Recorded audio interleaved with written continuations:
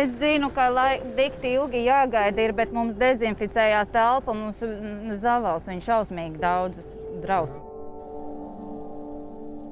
Visgrūtākais ir tā, ka tu nevari vienlaicīgi aprūpēt vairākus pacientus, kuri stājas vienā un tā pašā laikā.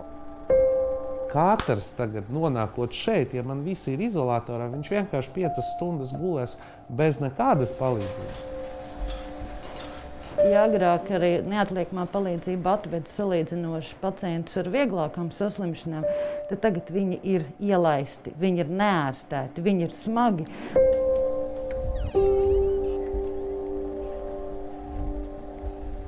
Es paņemšu Covidu.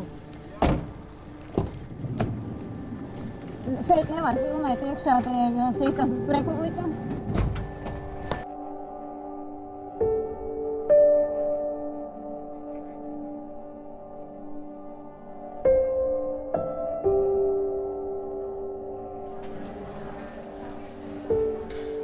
Elpas trūkums, sāpes aiz krūšu kaula, temperatūra, kontakts ar Covid pacientiem. Kāda rakstura sāpes, smelts, dedzina, žņaudz? Tu paliec, vajag pārbīdīt robotu uz turieni, mums šausmīgi smagu pacientu, viņu vajag izdezinficēt vienu no šitām. Ar tevi aizbrauks Ines uz nodaļu, ok? Ines, tūlīt tāši apģērbsies. Ļoti traki daudz. Maniem slapja mugura pat šeit pa vidu esot visu menedžējot. Tā bieži vien arī notiek, ka slimnīca pacients nonāk vēl tādā stabila stāvoklī, runādams, bet attīstās elpas trūkums, pacientam pieaug intoksikācija, pieaug hipoksija, tas ir skābekļa bats. Un līdz ar to pacientam nepieciešama liela augstākas skābekļa devas un plūsmas, līdz ar ko pacients tiek pieslēgts pie neinvazīvas ventilācijas aparāta, kur viņam tiek nodrošināta adekvāta oksiginācija. Uz dializaru tieši nāk pacienti, kuriem ir pārsvarā smaga slimības gaita, kuriem ir jāveic datortomogrāfija un tālāk potenciāli ir nepieciešama intensīvā terapija. Дышите. Вдохните и дышите.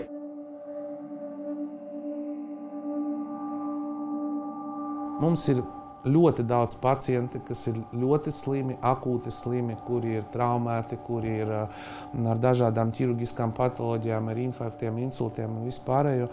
Viņi nekur nepazūd, bet diemžēl mēs visi esam kopā vienā laivā. Tie, kas ir nonākuši slimnīcā ar Covidu, tāpēc, ka viņiem ir pārliecība, ka nevajag vakcinēties, vai viņiem ir pārliecība, ka Covids ir viegla kaut kāda saaugstēšanās, viņi atņem tiem pārējiem tiesības tādas pašas saņemt veselības aprūpes pakalpojumus. Kur tad ir tā vienlīdzīga pieeja?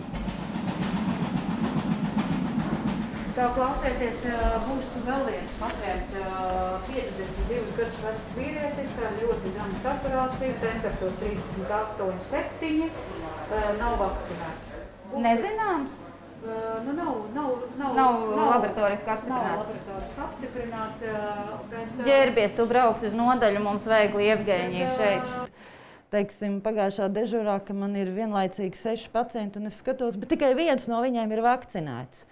Un pārējie visi ir nevakcinēti, un tad pat gadījās, kad atklājās šis Covid pozitīvais pacients, tad man likās, ka tie pārējie bija dikti sabijušies, nobijušies, un kad, reāli tur es guļu blakus, gandrīz blakus, pilnīgi nezinot Covid pozitīvam pacientam. Bet, nevakcinēti, pārsvarā nevakcinēti.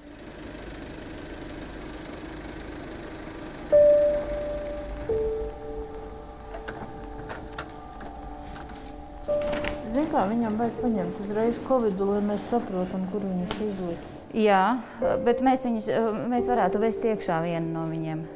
Ved iekšā, bet uzreiz paņem šito. Jā.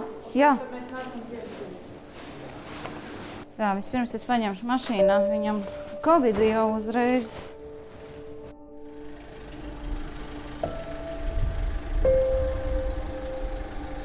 Labi, es paņemšu koronavīrusa testu. Saki, Labi, izcili riebīgi zinu. Un vēl viena reizīt būs.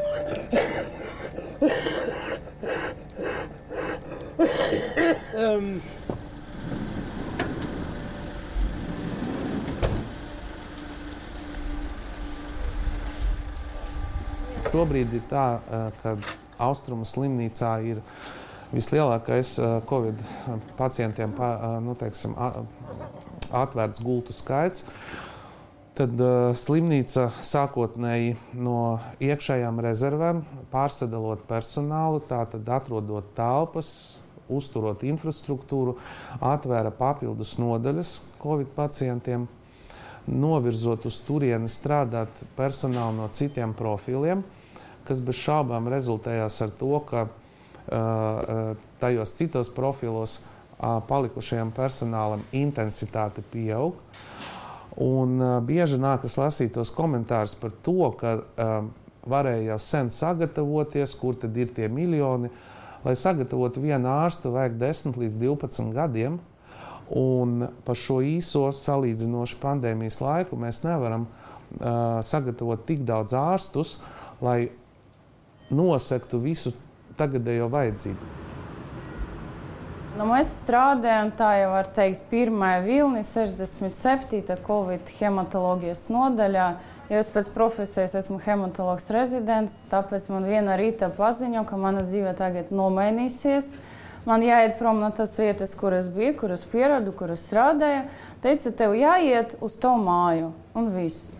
Un tur mēs galīgi tam toreiz nebijām gatavi. Tur bija masas, kuri bija tik par šoku, un mēs.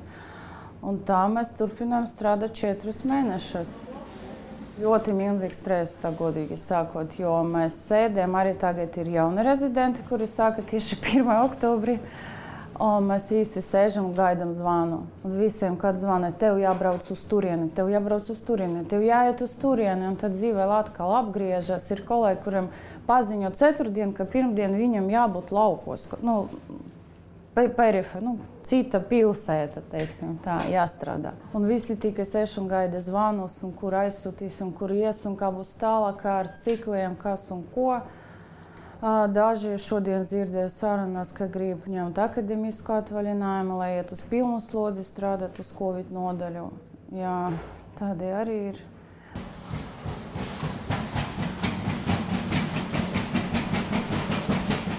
Kapacitāte ir uz izsīkuma robežas. Un vislielākā vērtība, kas ir personāls, diemžēl, skatoties uz tiem protestiem, uz mītiņiem un tā tālāk, var protestēt pret jebko, bet jūs nedrīkstat protestēt paši pret sevi, pret savām tiesībām uz veselības aprūpi, jo vairāk būs Covid pacientu, ja arī jūsu ģimenes neskars tā slimība, tad būs citi, un attiecīgi jums varbūt neizoperēs apendicīti, jo vienkārši nebūs, kas operē. Katrs tagad nonākot šeit, ja man visi ir izolatorā, viņš vienkārši 5 stundas gulēs bez nekādas palīdzības, tāpēc, ka man visi ir tur. Viss. Kā to vēl pateikt? Es nezinu.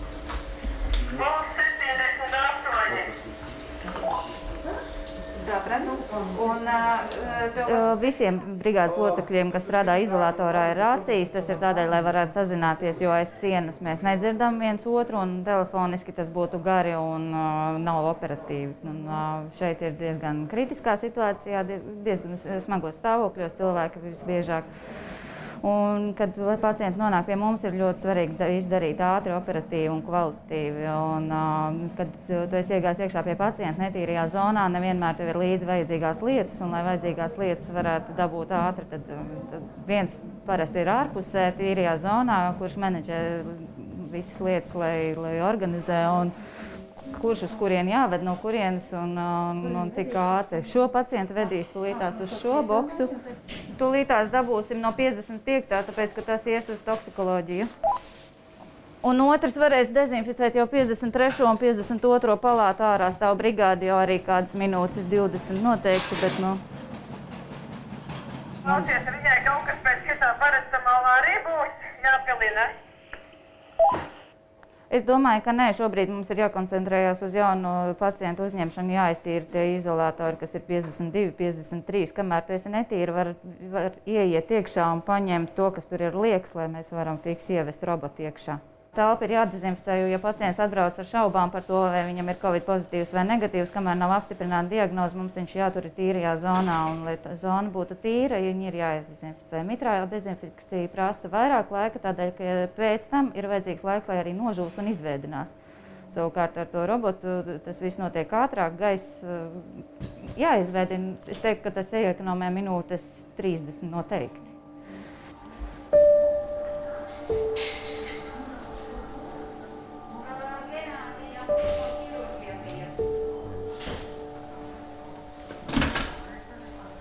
Visgrūtākais ir tā, ka tu nevari vienlaicīgi aprūpēt vairākus pacientus, kuri stajas vienā un tā pašā laikā. Mēs ar jums tagad runājam. Mums ārpusē gaida ātrās palīdzības brigāde ar smagu pacientu slimu, kuru mēs nevaram pieņemt šobrīd, tāpēc, ka mums vēl nav atbrīvojušās vietas šeit slimnīcā.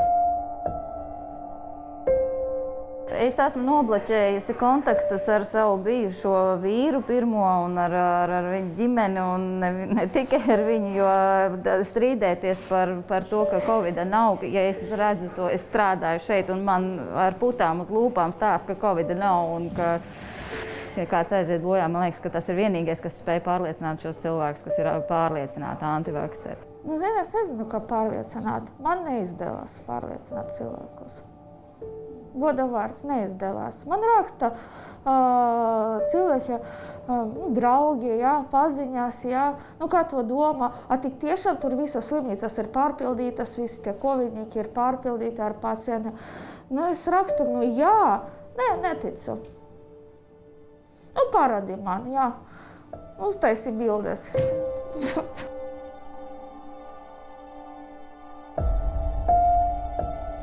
Savu lomu spēlē arī izglītības līmenis, protams, ja? Bet es domāju, ir tādi cilvēki, kuram ir tāda maģiska domāšana, kas ārstē vēzi ar kaut kādu sūlu, ar sodu, ar vēl kaut ko. Ja? Vienkārši ir tādi cilvēki, kas netic zinātnei un progresam, ja? Neskatoties uz to, ka viņam tomēr ir tā augstākā izglītība. Man ir iespējas, ka nav daudz tādu pārliecinātu antivakseru. Drīzāk ir tie, kas šaubās vai baidās. Un droši vien, kad mums ir komunikācijas deficīts, ka mēs nespējam pārliecināt cilvēkus par to, ka nav jābaidās. Par laimi, šobrīd mēs redzam to, vai viņus motivē negribēšana smagi saslimt, vai tomēr viņiem ir vajadzīgi tie certifikāti, lai tiktu tur, kur netiek šobrīd. Ja? Grūti pateikt, bet mums ir prieks par to, ka vakcinācijas tempi tagad atkal bišķiņ pieaug. Un cerība ir, ka varbūt mēs pateicoties tam arī bišķiņ samazināsim hospitalizēto skaitu.